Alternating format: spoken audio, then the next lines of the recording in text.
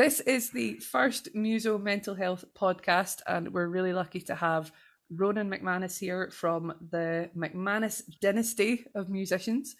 Ronan is the lead musician of the Bible Code Sundays, of the Brand New Zeros, and of a load of his own music as well, and also just happens to be related to legendary Joe Loss Orchestra member Ross MacManus, and also Declan MacManus, otherwise known as Elvis Costello. How you doing, Ronan? I'm good. How are you? Superb. Now that we've got the lighting sorted and we've got I was just worried about my lighting, the best possible shot to catch you there. Amazing. Thank you so much for joining on this podcast. I'm really excited to be kind of opening this series up, and it's lovely to be speaking to somebody. I'm very happy to be your first victim. Thanks for that. Would you mind just kind of telling the listeners just a bit more about yourself, for those who haven't come across your music, or very oddly, your brother's music? Yeah, well, I'm sure they would have heard a MacManus at some point in their life. But yeah, basically, I come from a musical family. So my dad, Ross MacManus, was in the Joe Loss Orchestra, as you said, and they're very big in their day, 50s and 60s, big band. He was one of three singers, so he was kind of quite a major part of that. And so they did live BBC broadcasts and some quite big things, including the Royal Command performance where John Lennon says "Jangle Your Jewelry," that famous quote that he says, but that was on that same show. So he was married twice and had Declan from the first marriage, and then 4 boys in 5 years from what I was referred to as the second litter. So the four brothers from the second marriage, we were 4 boys in 5 years, all musicians, all grew up playing music together, very much playing in the Irish tradition when we were younger, and that carried on. And then we were all in the band together doing our own stuff, original music, which was more kind of like Squeeze, kind of Crowded House kind of stuff. And we really should never have been in a band together, to be honest, because we only that we were brothers. Other than that, we didn't really have anything musically in common, really, very much at that time. But yeah, so I've done lots of different types of music, always concurrently, and I've kept the brand new Zeros was a side project off the Bible Code Sundays. The Bible Code Sundays was kind of the Irish rock band, London Irish rock, we always call ourselves, and Brand New Zeros sort of started as a side project of that, with some Brand New Zero, with some Bible Code members as well, but they had more of a blues rock feel to it, and my own stuff being the kind of depressing singer-songwriter stuff mainly, and sort of a little sort of social comment and a bit of political kind of stuff. That's kind of, so they all have their different areas of my life, but yeah, so that's it. I've just done music my whole life and made a living from it, as well as writing and creating my own music at the same time. Brilliant. I mean, it's really interesting being a musician and how it comes from quite a family heritage, and then you get some other people who have absolutely no experience of music within their family.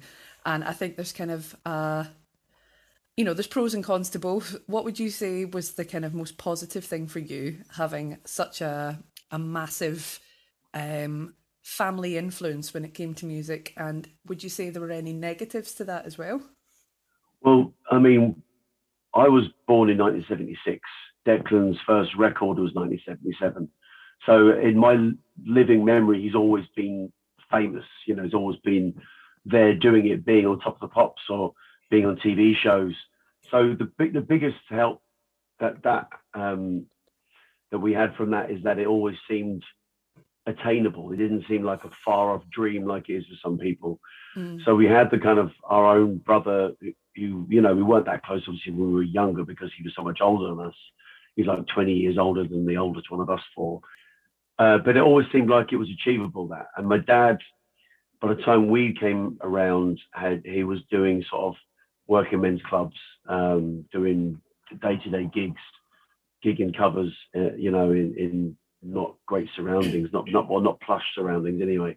And he was out there making a living from it. So we had these two sort of sides to our upbringing, where we had the original kind of do your own thing, sort of blaze your own trail. And then we had my dad who was teaching us how to make a living out of it. And dad kind of came off the road at quite a point in time for me. I was kind of about maybe 14 or something, 15, and he stopped gigging, and he was home for the first time. He was away for a lot of our childhood, just because most of his gigs were up north or in Scotland, or he did go away for 2 weeks. Yeah, he did. He used to go away for 2 weeks to Scotland and play around all the working men's clubs when there were such things as working men. So he'd be going away and singing to those guys, you know, doing his peace and love hippie routine, you know, with strobe lighting and stuff, with his long hair and his Afghan coats, you know, playing to working men in the north of England. So he came off the road and was kind of suddenly home, and I think Mum and him were making up for a lot of lost time, because every night was a party. So every night we'd descend into a sing song, and that. So we kind of learned a lot about performance and stuff just in the house. There was music coming out of the walls of the house, you know, which was quite exciting at that time. But it wasn't. It was kind of normal for us, you know. We were all picking up guitars and learning to write and record, and yeah, basically my old music teacher gave me the 4-track tape cassette 4-track recorder to take home one summer, and then she said, "Oh, you should take this home for the summer and work with it." And then she left. She knew she was leaving, so she kind of gifted it to me, because it was just gathering dust otherwise. You know, she knew I'd use it. So I kind of ended up with inheriting this thing, which I just ended up learning how to record and layer and all that kind of stuff. So I spent many a summer in my bedroom dressed in black and getting more pale as my friends were out playing, and I was just listening to grunge and trying to be Eddie Vedder, you know, and trying to be Kurt Cobain. So yeah, but I had this sort of like this thing of like, well, it wasn't a far off dream. Dec was doing it, so if we wanted to pursue that, we could. And then Dad was like, well, this is how you make a living out of it. And then we kind of started a band quite young. Dad gave us all the tools to do that, and in literally a PA system that he had. A couple of very massive, big, heavy Carlsberg speakers that weighed about 2 ton each. Proper vintage. Proper. So yeah, he sort of gave us this and gave us the tools to actually start the band that got us out of our Sainsbury's kind of team job that we were doing. We all basically started the band to get out of that, really, and we started playing around our friend's dad's pub. So there's a lot of circumstance, a lot of the musical sort of upbringing really gave us everything, all the tools we needed, and gave us the ambition and the feeling of it not being out of our reach, you know. So that was really the main thing. The downside would have been trying to write songs and be a songwriter and trying to front a band when your brother is one of the sort of most famous songwriters to come out of this country.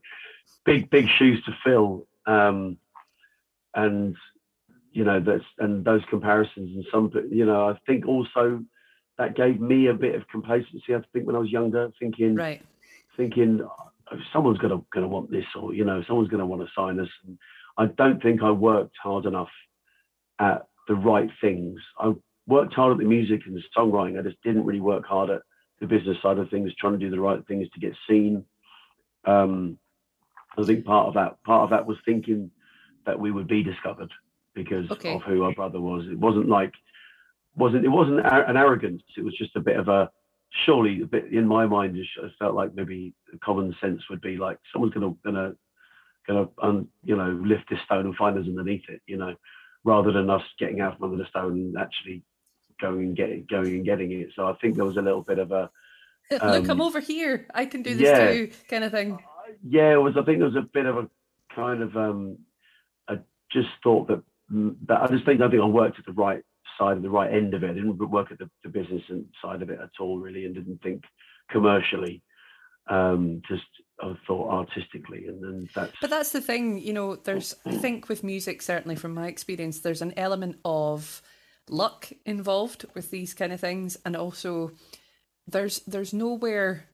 I mean, these days, I think there's an awful lot more availability for training on music business, you know, with people like the Musicians Union. They're running constant seminars, all that kind of thing. But I mean, even for me, coming out of a conservatoire, because I'm classically trained, I can remember that one of the only classes I had in music business was a half an hour lecture on how to manage the finances. That was a half an hour. Right, exactly, yeah. And then, I was graduating about a month later and going out into the industry to work. And when you actually consider how much of a massive part that is, let alone all of the self promotion and all this kind of thing. And now these days as well, with social media and all the pros and cons that come with that, it really is something that you almost kind of have to learn yourself, isn't it? Absolutely. I mean, there's so many pitfalls and so many these days. Record labels aren't developing artists, so you're very much you're expected to come out fully formed with an album done, even, and whereas like when my brother was signed, he was I think he sent a tape with something like 50 songs on it or something. They'd Wow. recorded, he had recorded on a little condenser mic, little cassette recorder he had, and all the sort of things that you were told not to do to approach record labels. He did all of those mistakes, but they saw something in him and developed him. And Wow. and when I started to look at trying to make it, trying to get signed, it was still the old style music business. There were still record deals being given out where you would get signed and get developed and you get put on tour with a bigger band and all that kind of stuff. All that's gone now, and I've sort of lived through the exact time when the music business has kind of collapsed in terms of developing artists. They just want a sure thing. They want an album they can stick a barcode on and stick it in the shops, not even in the shops. It's just all online, and streaming and all those kind of stuff. It's all kind of, but all the onus is on the artist to be every part of a record label themselves now.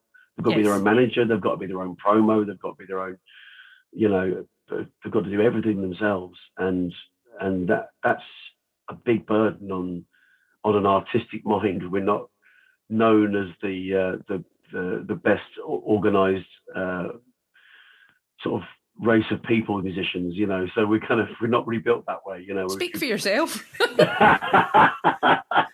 It's like trying to get artistic people to take the business side of it it's not always. I always feel like the music business could end up with people who are kind of okay musicians but really good PR guys. Oh, absolutely. Rather than and the really good artists won't make it because they're not good at self-promotion. And that's the worry, I think, about the future of the business from an artistic point of view. Is that's the worry there. But yeah, I mean, there's a lot of pressure on artists now to do all those things that they were never expected to do in the past. Yeah, I mean, I think being a musician is such a portfolio career. I mean, that's something that I want to kind of look at in multiple different ways whilst doing these podcasts, because so much of what you're doing as a musician is putting yourself into a vulnerable position where you're letting people see inside your head, see inside your heart what it is that you feel, think, do. You're opening yourself up to criticism. But then on top of that, because you've got to constantly learn and evolve along the way as a musician, there's no such thing as getting it right or getting it perfect. And if you don't have this wall of people to hide behind, you are so much more available. And the criticism, I think, hurts so much more when it's there and people are kind of forgetting that actually you're a human being. Like, what's been your experience of that with releasing your own music? How have you found that type of thing? Yeah, well, in recent years, I really started to write much more personal lyrics. When I was younger, I think I really, sorry, I really hid behind. I think I really hid behind wordplay and sort of, and now I do a lot of songwriting with young pop artists, and I've got into a lot of that kind of thing, and it's a real challenge to. I used to try to be cryptic on purpose, and I'm trying to sort of teach people to make sure what you're trying to say is getting across. And I think I kind of hid a lot of my personal feelings and the motivations behind songs and the emotions behind it was kind of hidden a lot. And I think that that was just a kind of I suppose it was a kind of a protective shield, so I hide behind the cryptic wordplay, when you actually just want to say nothing compares to you or something like that. It was just like such a straightforward line, and it's just and it just, I don't think I had don't think I had the bravery to be that vulnerable lyrically. And then recent years, I've tried to do that a lot more, and I've written about mental health issues I've had and addiction issues I've had and things like that. And I've tried to be a bit more, a bit more vulnerable. Sure. But it is really tough though, to sort of, I released a whole album of kind of songs, mourning after, after a lost love, type songs, and it's just a bit, it is miserable to listen to, and just sort of go, but for people to point that out is quite hurtful. But yeah, you've got to have such a thick skin, I think, being a musician, and the whole expression of water off a duck's back. But I mean, no matter how famous you become or how accessible you are, there's always that opportunity for people to kind of look at what you're doing and say, well, I don't like that. And that's the beauty and the pain of music being subjective. And absolutely, you have to be okay with people not liking it. It's like, it's not going to be for everyone, and that's fine. And there was something like, might be on social media or something, said if you try and make music for everyone, you'll make music for no one. And that's true. I quite liked that, it's like, you just, so I always thought, what people talk about, they say, just make music for yourself. And that's, and I think it was quite actually when, as in the band with my brothers, I think we spent so long chasing our tail, trying to write something that we thought would be commercially viable, and that was kind of on, we went through a period of doing that, just trying to write stuff that we thought would be popular, or following trends and all that kind of stuff, rather than actually just writing what you like and what you try playing to your strengths as well is a big thing. So many people write songs they can't sing because they're not writing for their own range, or they're not writing for the parts of their voice that sound that, Ed Sheeran always does it. These sorts of guys who are famous he wants to make sure he has those moments where he's singing quickly, because that's what he does. One of the strengths he has is that kind of rap singing thing that he does. He wants to make sure he has those moments in there. He writes them into his own songs, the bits of his voice that sound good. And it sounds like a very obvious thing to say, but I spent so long not doing that for my own voice. Right. And you can hear it a lot from people just not playing to their strengths. They've got a really nice vibrato, and they've got a really nice kind of rasp. It's like, make sure you hit that. Katie Tunstall did it great on the Black Horse and Cherry Tree, where she hits that bit after all these years. That's like, her voice sounds great when she does that. So she's got that moment in the very first song that people had ever heard of her, and on Jules Holland, and that was when her big break was on there. That's almost her brand, and I think like you say, kind of having that distinction that sets you apart from everyone else. I'm interested to know, because obviously your brother has such a distinctive vocal tone, and I would say probably your dad had something similar as well. Have you ever felt the pressure to kind of emulate that, or are you quite comfortable with the vocal kind of quality that you have? What are your thoughts on that? Well, my dad had a much more pure voice. I mean, if you go back to listen to anyone who wants to check out the sort of his stuff, it's on Spotify, you can listen to it all. It's the Joe Loss Plays Glenn Miller album is probably the one where he sings 3 songs on that. He sings a version of At Last, and you've got to bear in mind, one take. That was in those days. It was all one take, because it was like, that's the way studios worked then. And he did so many budget records. There's as Elvis's dad sings Elvis, it got repackaged as, which is an Elvis Presley covers album that my dad did. But his voice was so pure, and Dex was just so different and so unique and so imperfect in a lot of ways. And it was about his delivery and his lyrics, and it was perfect for what he was trying to say and trying to do. Sure. My voice has changed over the years as I got older. When I was very young, it was very sweet and kind of a lot more clear and pure. And as I've got older and I've abused my body, I've definitely had a more of a rasp in my voice. and that's come through a lot more now. And I really like that about my voice now. So I've kind of landed somewhere between the two, I think. My brother Rory has a very much a voice very similar to Dex, you know, and he does great harmony. He's a great lead vocalist as well, but he's a great harmony vocalist. So there's a real speciality in singing harmony. And when you hear, they did a gig where we were on a stage with Deck, and when he sings harmony to Deck, that's something special. Really, they've got a really similar voice. So that brother harmony thing is he calls us the Macaulay brothers. Deck calls me and Rory the Macaulay brothers. So I always call us the Everly brothers. You know, I drank heavily, he smoked heavily. I love it. Good. But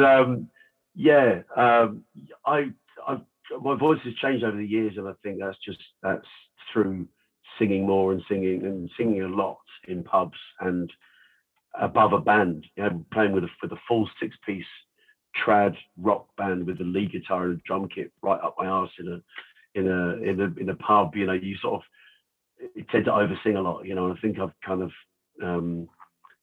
definitely pushed my voice's limit. So it's gone from being kind of a nice sweet thing to but I never felt like I needed to sound like Deck, although now people do make the comparison. People do. I think there are moments when I definitely do sound. There's definitely a similar vocal tone, but it's definitely not by design. I mean, it must be impossible not to have similarities there, given the musical heritage that the pair of you will have with your dad and his influence. I mean, you've only got to read his Declan's book to actually see how much of an influence, an early influence, your dad had on his entire musical upbringing. I mean, it's such a unique upbringing with you know, because my dad used to have to learn the sort of hits of the day. So when they did the Radio 1 broadcast, he would be the one in the Joe Ross bands, out of the 3 singers that could do. He was very versatile, so he'd always get the job of learning the hits of the day. So when he was finished with the 45, he'd give it to Deck. So he had this stack of, like, as a young boy, such a comprehensive record collection, you know. And I think it'd be hard to think how those circumstances could be repeated, you know, ever again, you know. It's not really the same having Spotify now. If you want to listen to anything, it's just everyone's right there. got everything now in their phone, yeah. Yeah, it's it kind of takes the magic and the mystery away from, I can't wait to get my hands on that. I've actually got to wait for it. That actually almost made it more special, right? Absolutely, yeah, absolutely. I remember going to Woolworths on a bus, and you know, and I'm old, but yeah, it was definitely, yeah. I tried to avoid wasn't it great in the old days conversations, but there are certain things that it was just a bit more mystery in that. But yeah, no, but certainly getting back to the vocal thing. I don't think I felt the pressure to sound like him, but I think I've got morphed into much more of his kind of voice. But as I said before, I think I'd much rather sound like my dad. Yeah, so sure. It's such a much better voice. We were kind of talking about music in terms of experience at home, and obviously you said there were music coming out of the walls of your house. What kind of formal musical training did you have, if any, or was it just all organic, learned yourself, self-taught? Well, my older brother Kieran, he was the oldest of the 4. He's a classically trained pianist and flautist, and then he learned the tin whistle as well. But he was sort of the benchmark he did formal piano lessons from when he was young. So I tried to follow him in that, and I did formal piano lessons, and I just didn't really stick at it, because I started to then sing, and I had enough chords on I had a little keyboard, and this little keyboard, and I just play the chords. I had enough chords so I could accompany myself singing, and that was all I was really interested in, if I was honest. For anyone that can't actually see Ronan doing this, he's just mimicked having a very small keyboard and playing it in a really kind of small way, which is just hilarious. Please continue. Yeah. I look like one of the Muppets as I was doing that. There's a little bit of Muppet going on there. Yeah. So sorry, carry on. But I just really, what I realised, I was much more interested in singing, and even when I picked up the guitar in in my teens, I was only ever really interested in learning enough chords that I could back myself singing. So that was all I was really ever interested in. I never did any formal guitar lessons. And I wish I had really now. Looking back, I wish I wish I was a better guitarist. Now I've actually had an arm injury, got knocked off a moped and I broke it and I nearly couldn't play again. I haven't got very much movement. So I can just about play chords now. But I wish I'd done more of that when I was younger, and wish I'd continued with the formal music lessons, because I could read music very, very slowly, but I was never really interested in that. Once I started to write songs and sing songs, and I was then studying the structure of songs and how lyrics are put together, and obviously having my brother's music as a kind of we got given obviously free copies of all his albums as they came out. So listening back to all his old things and you know the lyrics there was obviously that's his main thing is lyrics. So I've developed a real love for lyrics and so yeah, I kind of got more into the creative process rather than the formal training. I didn't really have the discipline and the concentration for that, especially then when we started gigging at around 16. It was then about performing to crowds and Sure. getting the reaction and enjoying that thing of getting a crowd going, and that moment which you get in folk music especially, but obviously these were Irish gigs I started doing where the whole place goes silent when you're singing a really nice slow ballad, and that moment was those sort of moments were just so addictive for me as a teenager. Interesting that you say that, actually, because I think there's so many different experiences in that moment where you suddenly realize how many people are actually listening to you. How would you say that you cope with nerves, if any at all? What's your kind of experience of feeling that pressure in that moment? Is that something, you've just used the word addictive, is that something that you actually crave when you're performing, or is it something that makes you feel quite uncomfortable? Well, my first ever gig I did, I was 12 years old. Wow. And I just wasn't a full gig. I just appeared. My dad was singing, and he at a Irish Society do in the local church hall, and I got dragged off the football pitch out the back. Come here. Yeah, my mum just grabbed me off the football pitch. I had grass stains down my 80s white jeans. Nice. And I got sort of dragged onto the stage to sing some songs, and I didn't want to go. I was like, I don't want to go on. Then once I sang one song, then he couldn't get me off then. And that was what it was always like. It was always the anxiety of the anticipation of getting up there. And once we started gigging, I'd done lots of those appearances over the years, and we'd done a lot of family parties. We were known for our house parties, and so you know, because with the Catholic upbringing, you get all the sacraments, you get the communions and the confirmations, and you get the baptisms, and you get all that. There's plenty of drinking nights. Any excuse for a party, right? Absolutely, yeah. So all those things descended into gigs, really. All my dad's friends were all musicians or poets or something. So there was a kind of the tradition of everyone does something, you know, everyone does a turn. Was there like an element of kind of competition between you and your brothers with that as well, or was it something that you were all quite supportive of each other with because it was such a part of your family? Yeah, I think I mean, Kieran, because he was the one that could play the piano, was always the accompanier. And I think there was a bit of competition maybe between myself and Rory as the two youngest. And being so close in age, we were like we at times make Noel and Liam Gallagher seem like, you know, like two softies. We definitely had our fair share of arguments and fights over the years. And I think there was definitely a bit of healthy and unhealthy rivalry going on there. But I always always liked it when we sang together. Really, we always sound the best together, I think. And I think we started doing that really in our teens, sort of, you know, doing harmonies together, and that then became really something that was really sort of magical to us, I think. Absolutely.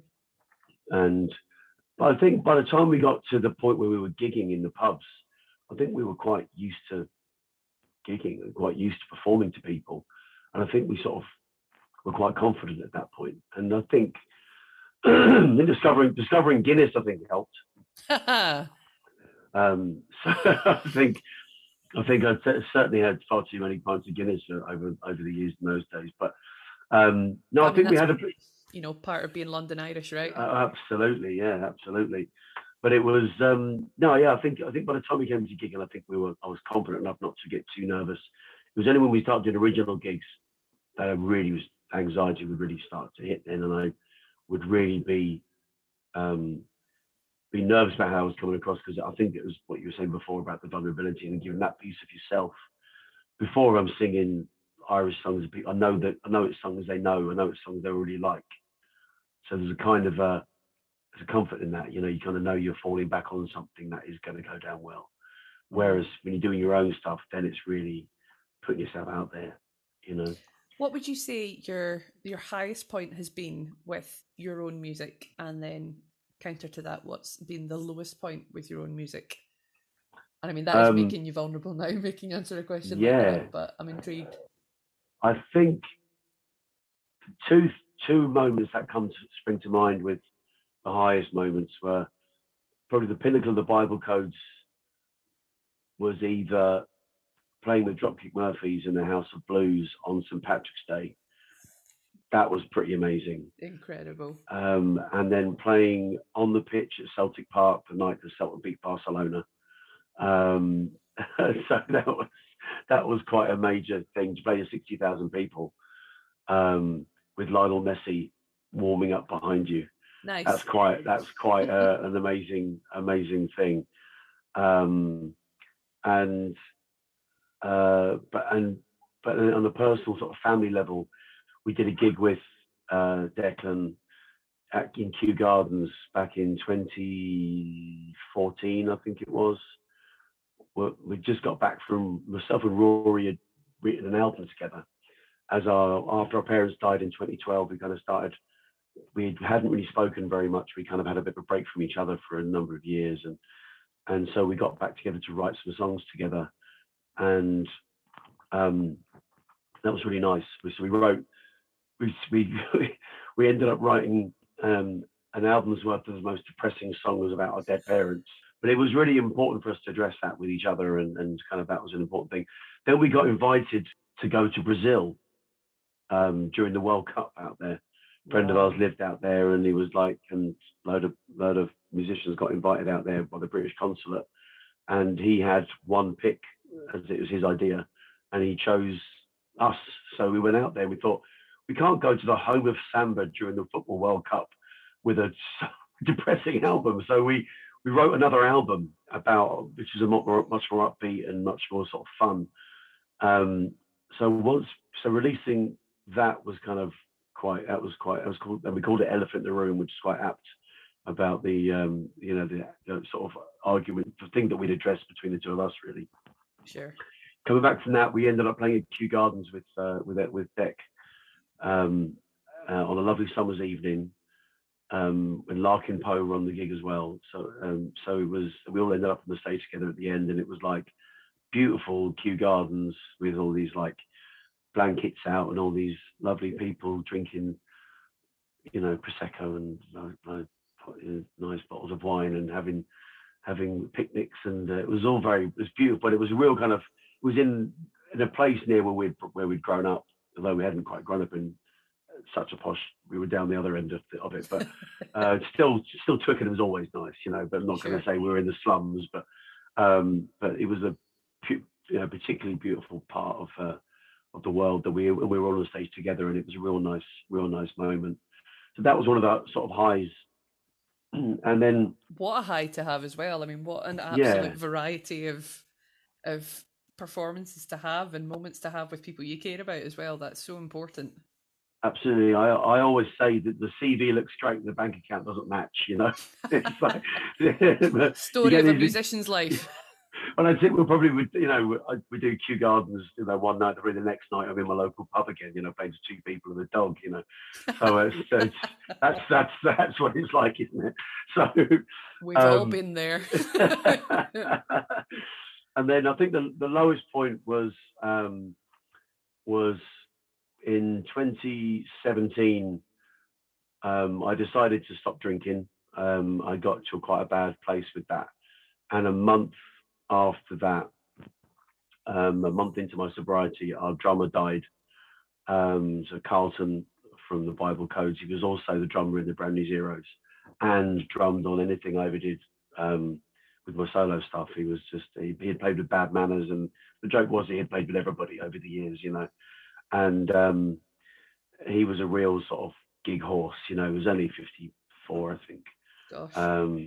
And I was actually with him when he actually died. Because he had a kind of an accident. He was kind of in a coma for a little while whilst I worked out whether there was any brain function, and there wasn't.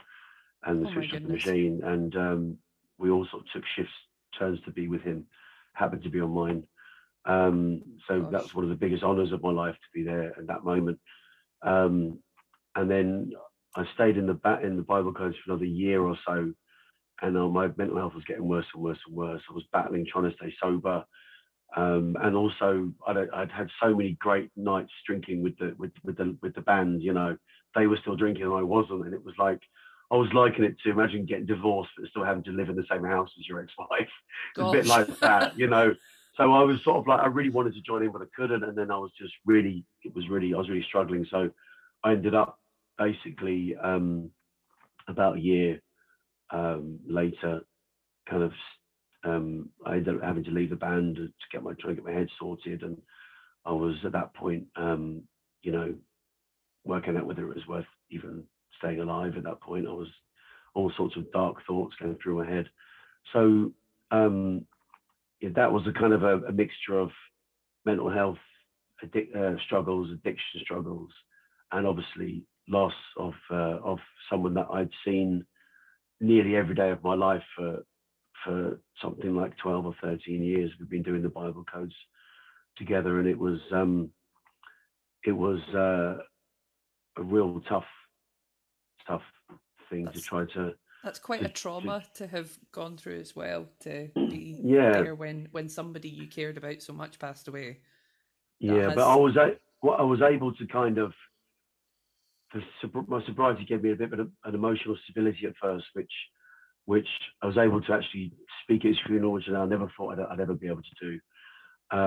And I felt like I was kind of at first the strong one, and then I kind of crumbled over the course of the following year with everything that was going on with trying to stay sober and everything. But that was that was probably the lowest point, and basically having to shelve. We'd literally just released the Bible Code Sundays album. There's someone called Walk Like Kings, which was gonna be our last album anyway. You know, we just hadn't planned on putting such a big full stop at the end of that one. But we had all guest artists on there. We had a song with, called Willie Rebben's Volunteers, about the Irish soldiers in the First World War, which my granddad was one. It was a poem written by my dad that I put to music, and we had all 5 brothers, including Declan, on that song, and my dad's voice reciting something he'd done for a school project of my older brother Kieran's, like years and years previous. He had read out the letter informing the HQ of my granddad's wounding in Ypres, and my dad read it out in his kind of like British Army officer kind of voice. I found a recording of it from a camcorder, really bad quality, but we put an effect on it, made it sound like an old radio or something. And that, to have that moment, which is kind of special, a real special track. And we had Russell Crowe singing a song on the album. And that's a particularly personal song written about my parents. And so he was on it.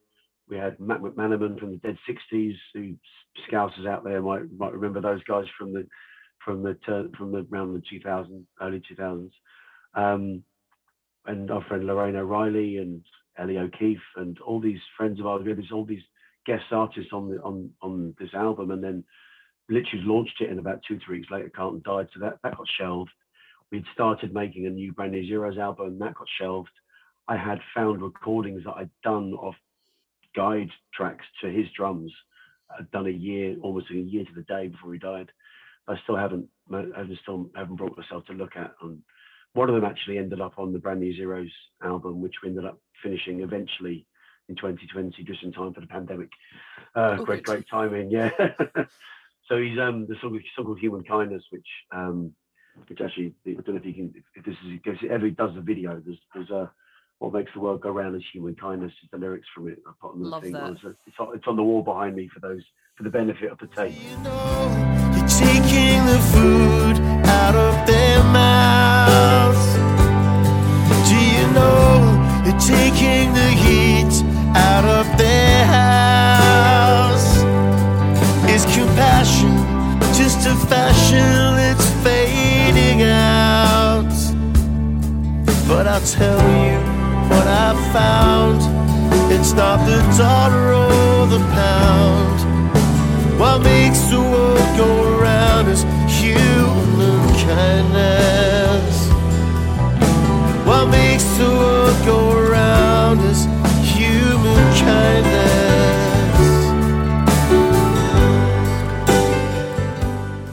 So, artistically, everything we were doing just got shelved because we were just went on survival mode. And we ended up gigging the next day after he died because it was a charity gig for the air ambulance in Luton.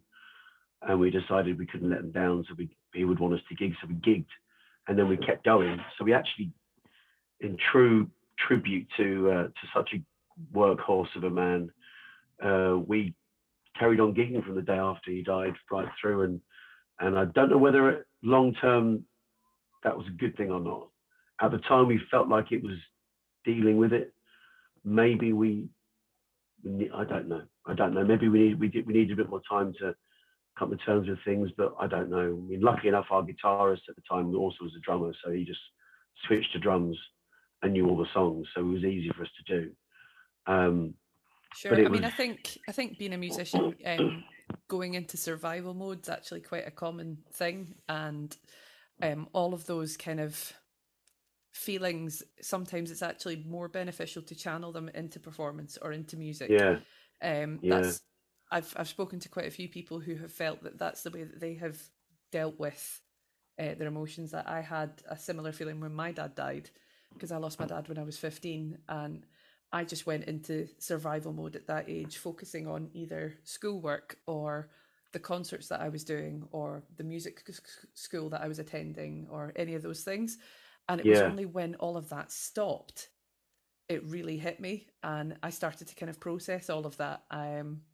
And I think back now, was that the right thing to do at the time? But if that's what your brain needs in order to survive, Did you find there was a mixture of moments? I certainly found there was a mixture of moments where sometimes I was literally just going through the emotions and I was somewhere else mentally, and sometimes I was so focused on what I was doing that it was really emotionally tough. But it wasn't one thing or the other all the time, if you know what I mean. Sometimes I was zoned out and just going through the emotions. Sometimes I was so in the moment it was painful. Yeah, I think that's something I feel as a musician in general. I always commit 100% to what it is that I'm doing, because you've got that performance face that you can put on. I am now Laura the performer as opposed to Laura the person, and part of that's a shield for me. That's how I kind of cope with however I'm feeling at the time.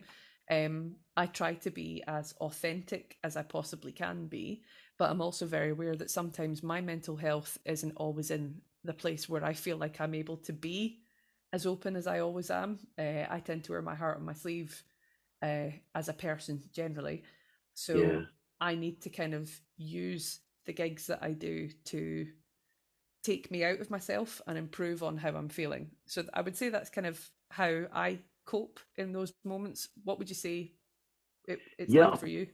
Well, yeah, exactly. I think I would definitely agree with that. I think there's definitely massive elements of that. I think there's one thing that we've spoken about this before, is this everybody has a work life, a work persona, and a home persona, right? A work and non-work. Everyone has that kind of game face, and then that kind of the home person. I think with performing musicians, and I suppose stage actors would be the similar thing, in comedians, any sort of performing job, I think those two people are much more extreme, and that's the highs and the lows can be so, and the on stage and off stage can. It's. I think everyone has it to a certain extent in their life, but I feel like in with performers, it's so much more to the extreme, to the point where it's duplicitous, and especially if you're playing, if you're at the level where, I suppose it's any level really, but I was going to say, what I was going to say is, if you're at the level where you're playing weddings and parties and that kind of thing, it's somebody's special, that is somebody's biggest day of their life, that and your part of your role is to entertain them in that. And when you're at sort of my brother's level, like playing to those people who have paid a lot of money, and that might be their big night out of the year or the month or whatever. It's an occasion for someone, and it's just another day's work for you. And that, I always feel the weight of that, and I think to my detriment that I always try and treat every gig like it's somebody's special night, and I always give 110%. I don't know how to sing at 50%. Some people say they know how to do this. I haven't discovered it. I'm interested always how all you or see nothing. That's to your detriment to be all or nothing, because I think it can be damaging. I think it can take a lot physically out of you. You know, I've never been able to sort of work on 50% like some people do, and say, oh, I'm just boxing clever and I can sort of sing a bit. And I've never been able to do that. And I think sometimes giving your all has a negative come down. Yes. I think, but I don't know if there's any. I don't know any other way of. I'm not just saying it to sound like aren't I great? Just that's just the way that I work. Is I just have to give everything, or else I just don't. There's no point. And I feel like don't feel sincere. And it's also feeling like you're worth the money that they're paying you, because often if you're playing at a pub, they've got to make that money over the bar, and you got to feel like you've got to be worth the money that they're paying you. And then if it's coming out of someone's pocket, it's even worse. If you're doing like a private party and someone's paying, whatever the money is, and you get to the point where I've been doing it for nearly 30 years, so I'm not cheap. I'm not cheap. Like not cheap as I used to be. Not with the price of petrol at the moment, crikey. Exactly. Yeah. No, but that I don't. I mean, I just feel like there's the balance between knowing your worth, so not underselling yourself and then not ripping people off, but also making sure that you're worth every penny that you charge. And I always feel that it's almost a guilt before I've even sang a note, that I feel like I've got this responsibility to give them the best night that I possibly can. And that's before you even consider the fact that you're sharing something incredibly personal in your own music. Like, that's a lot of weight to carry around, isn't it? I mean, this is, for me, this is more the covers gigs, this stuff. That's what I do. I mean, with the original stuff, I've unfortunately never quite reached the heights where it's somebody's special night they're coming to see me.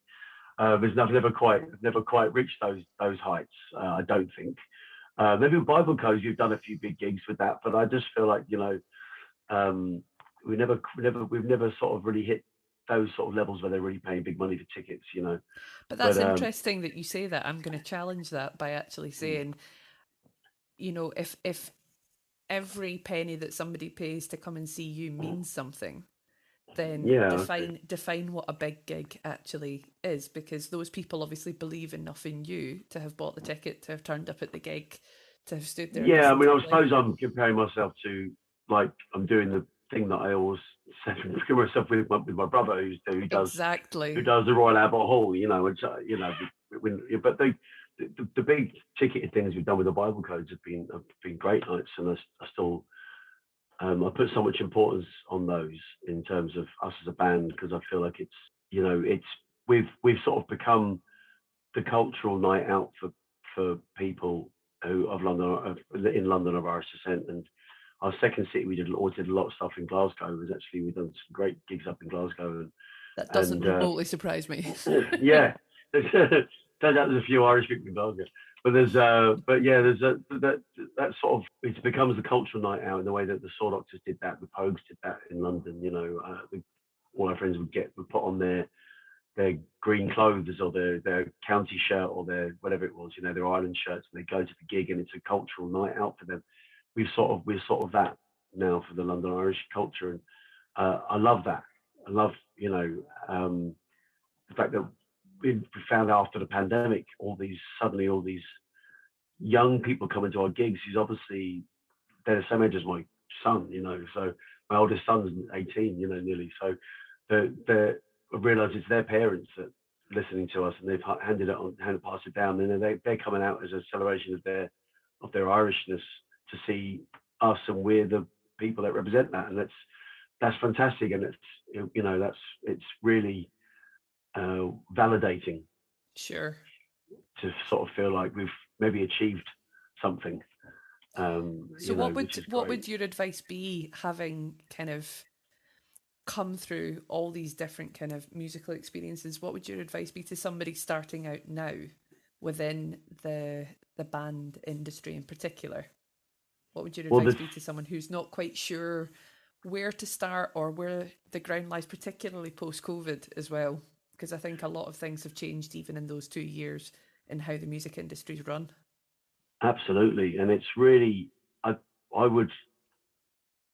one thing I would say is not to rush into releasing things onto Spotify, because you can self-release now. People rush into that too quickly, I feel like, to get in, because you can just record in your bedroom and stick it onto digital services. I was one thing I'd say, try manage your own development and get some advice from people who you trust, and people who I'd say try and get some advice, and try and work with some songwriters, and try and work with some producers. There will be people that will work for nothing. That's the big thing, is being able to afford to do everything these days. Mm-hmm. You have to afford your own studio. No one's going to pay for that unless you're, plucked out of the air by some rich benefactor that wants to put some money into you, but it's very unlikely.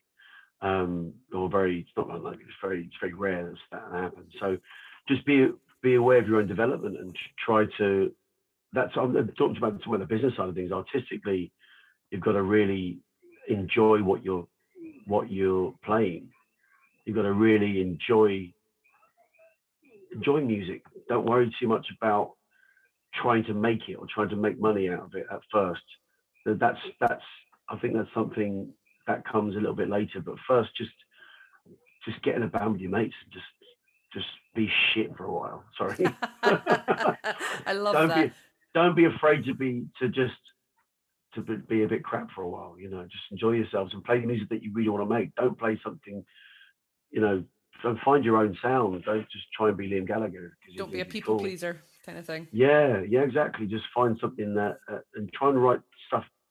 Try to write about stuff that is in your life, that you know about, that are your experiences that are authentic to you. That's what I would do. I think I know there's country bands here in the UK that sing about pickup trucks and it's like you don't live on a farm in Iowa. You don't know about just sing about what's around you and the people that are around you, and try and make it as authentic as you possibly can.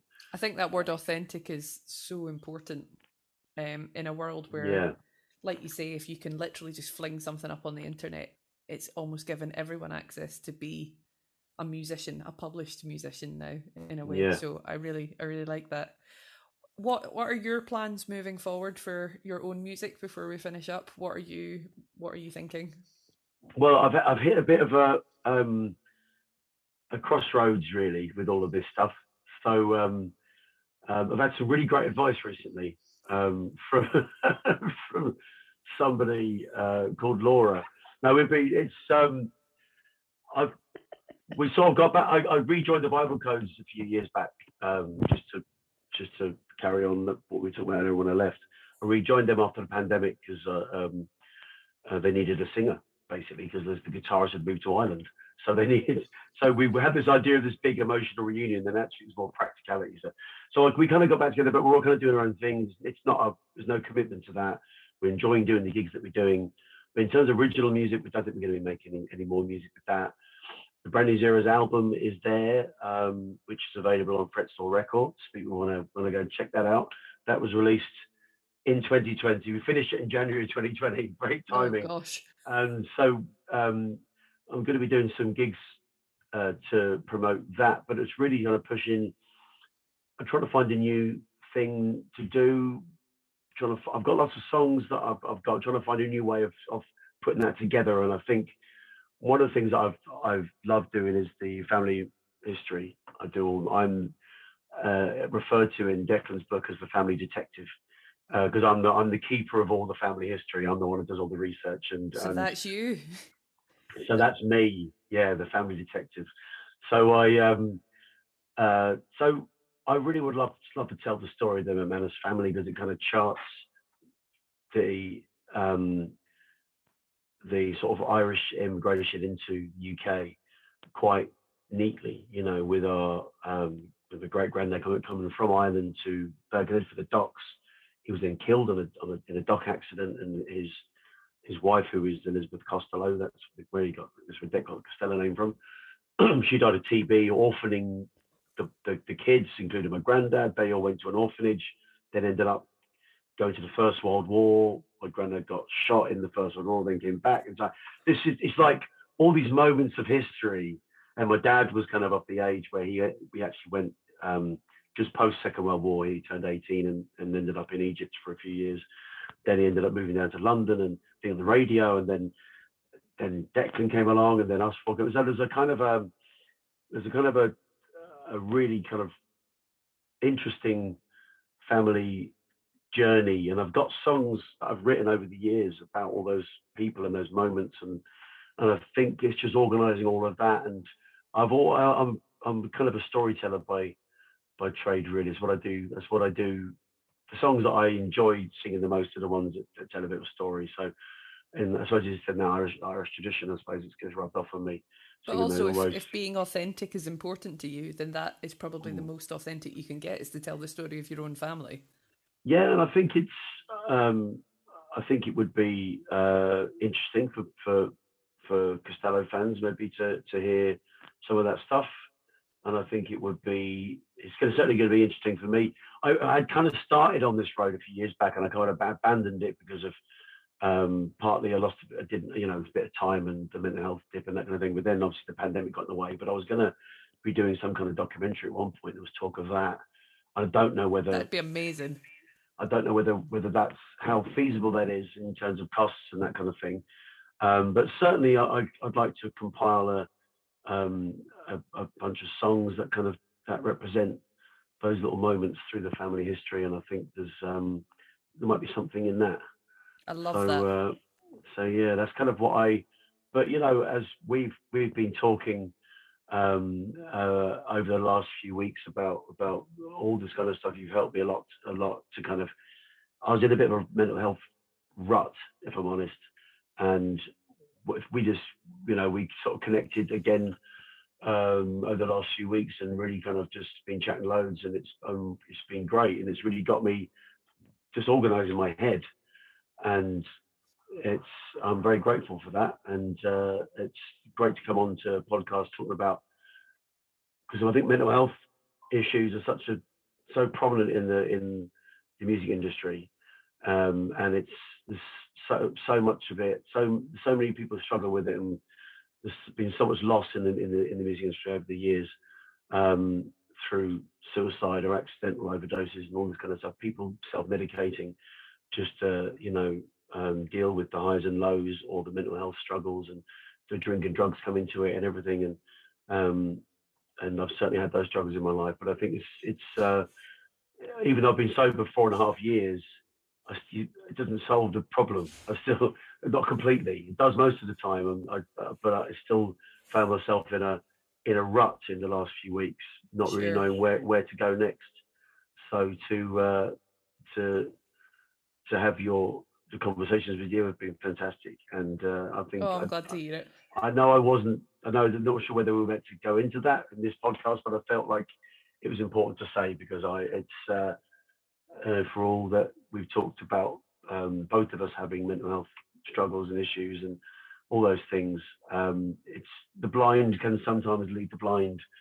So I think absolutely, and certainly, I think in this game, in terms of mental health issues, I think it takes one to know one is definitely a very poignant thing. I think it's well, definitely. I think just even opening the conversation about it, because certainly as a classically trained musician, I mean, my university was nicknamed the Sausage Factory because it was renowned for just churning out musicians that would roll out into jobs in orchestras, and then all of that changed, and there's this kind of weird culture whereby yes, you put yourself forward as the performer and you're giving of a different part of yourself every night, but there's another layer to that whereby you don't feel almost like you're entitled to have any feelings of your own, Yeah, because A, you feel vulnerable, but B, you don't want to be judged as unemployable or unhinged or incapable in any way when you spend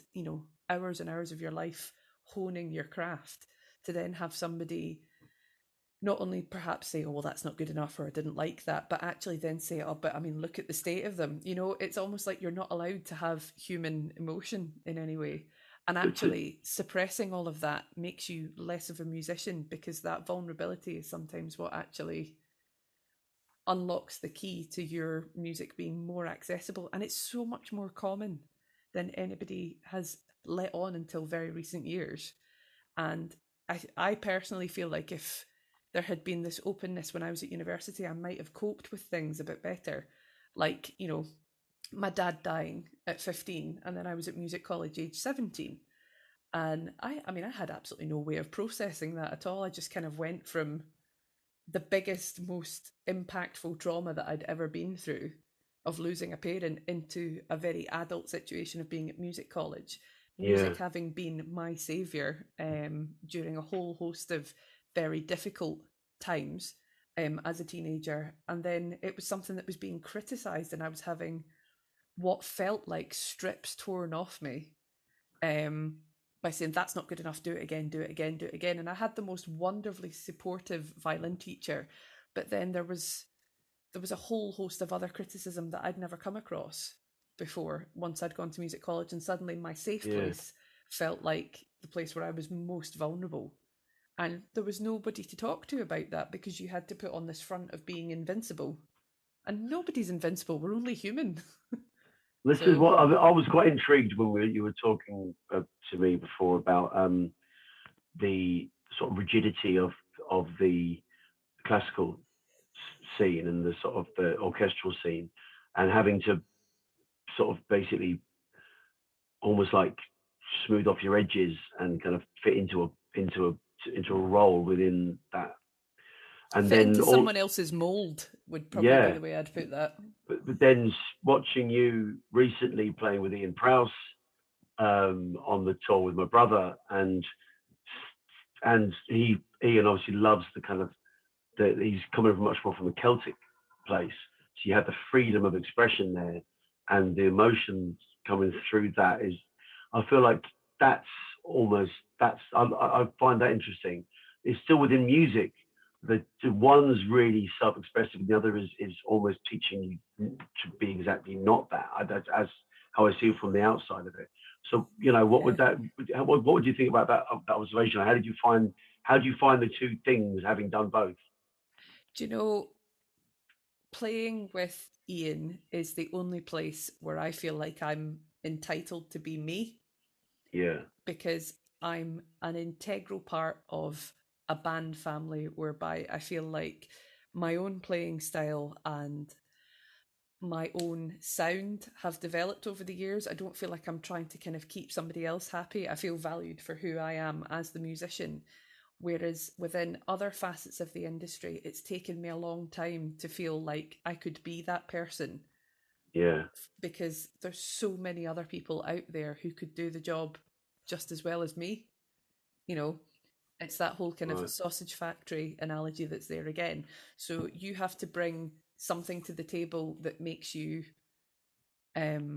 capable of being in that seat, but not be too over the top that you don't fit in within the ensemble.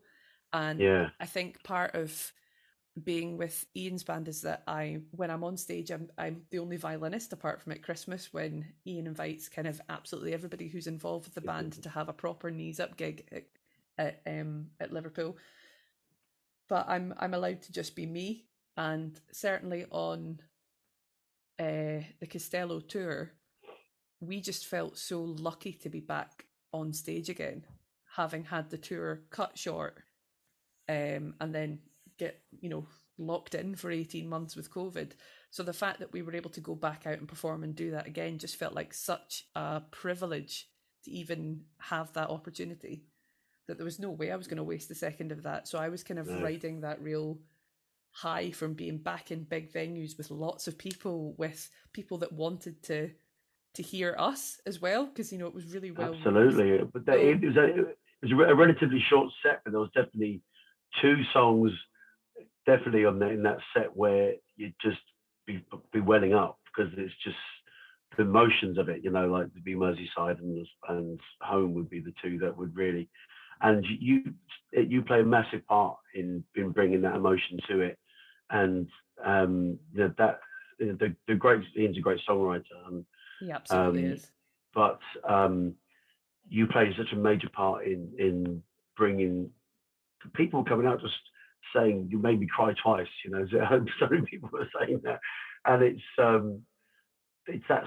that expression and that palpable sense of emotion coming through your playing, and I think it's definitely comes across what you're saying now. You're saying where you feel yourself, that self-expression is there. You've got the freedom to do it.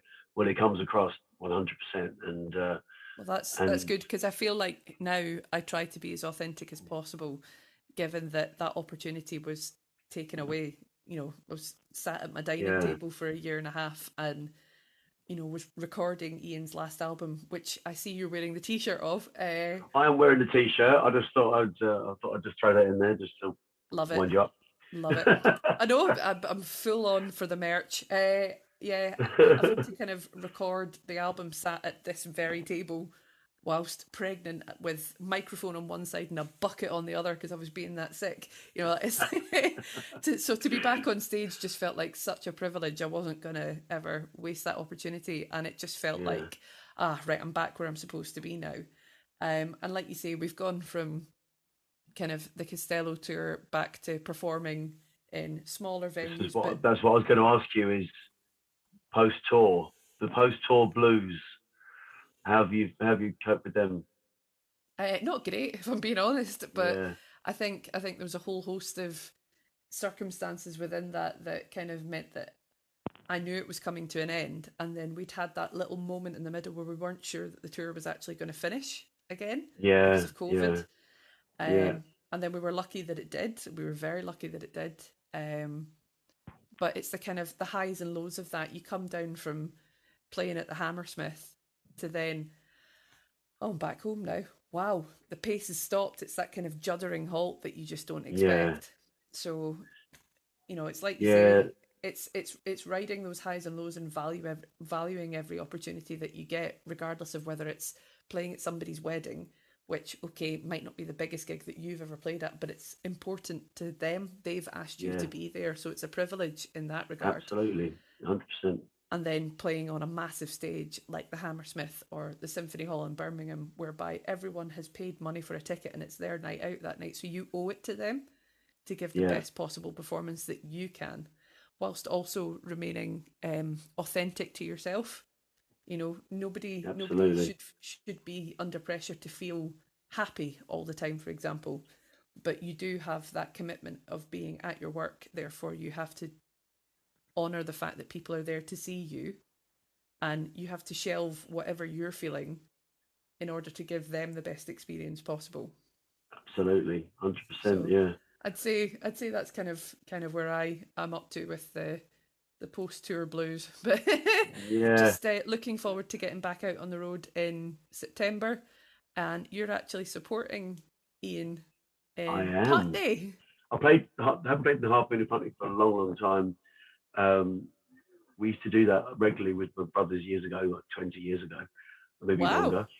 But it was from that end of London, that part of London. So there weren't that many original venues where you'd go, and there's so much history in the Half Moon, and you see it when you go in there. So really looking forward to that. It's going to be great. And I've been talking to Prousey about doing some kind of gig together at some point, but it never has materialized until now. So I'm very excited about that, because I'm a big fan of his and yours, actually, in fairness. So it's going to be great. And then I'd like to come and see some of the other gigs on that tour as well, if I can get down to them. Because, absolutely. So people should go and buy their tickets for the Ian Prowse tour. And they're all on what's it on Amsterdam website? Amsterdam Music, because if you type in Amsterdam for anything else, you just get the city. So it's very much Amsterdam-music.com. So you can find it all on there. But the city isn't touring, so no, it doesn't go anywhere ever, really. No, you have to go to it. That's how it works. That's how cities work. Yeah. Thanks. Well, we're going to finish on that geography lesson. Thank you so much for your time. Gone from mental health to geography in one fell swoop there. So there you go. Well, I'll never let it be said you don't learn anything. No. Thank you so much for your time. It's been massively appreciated. No, thank you for asking me. It's an absolute pleasure to be here with you.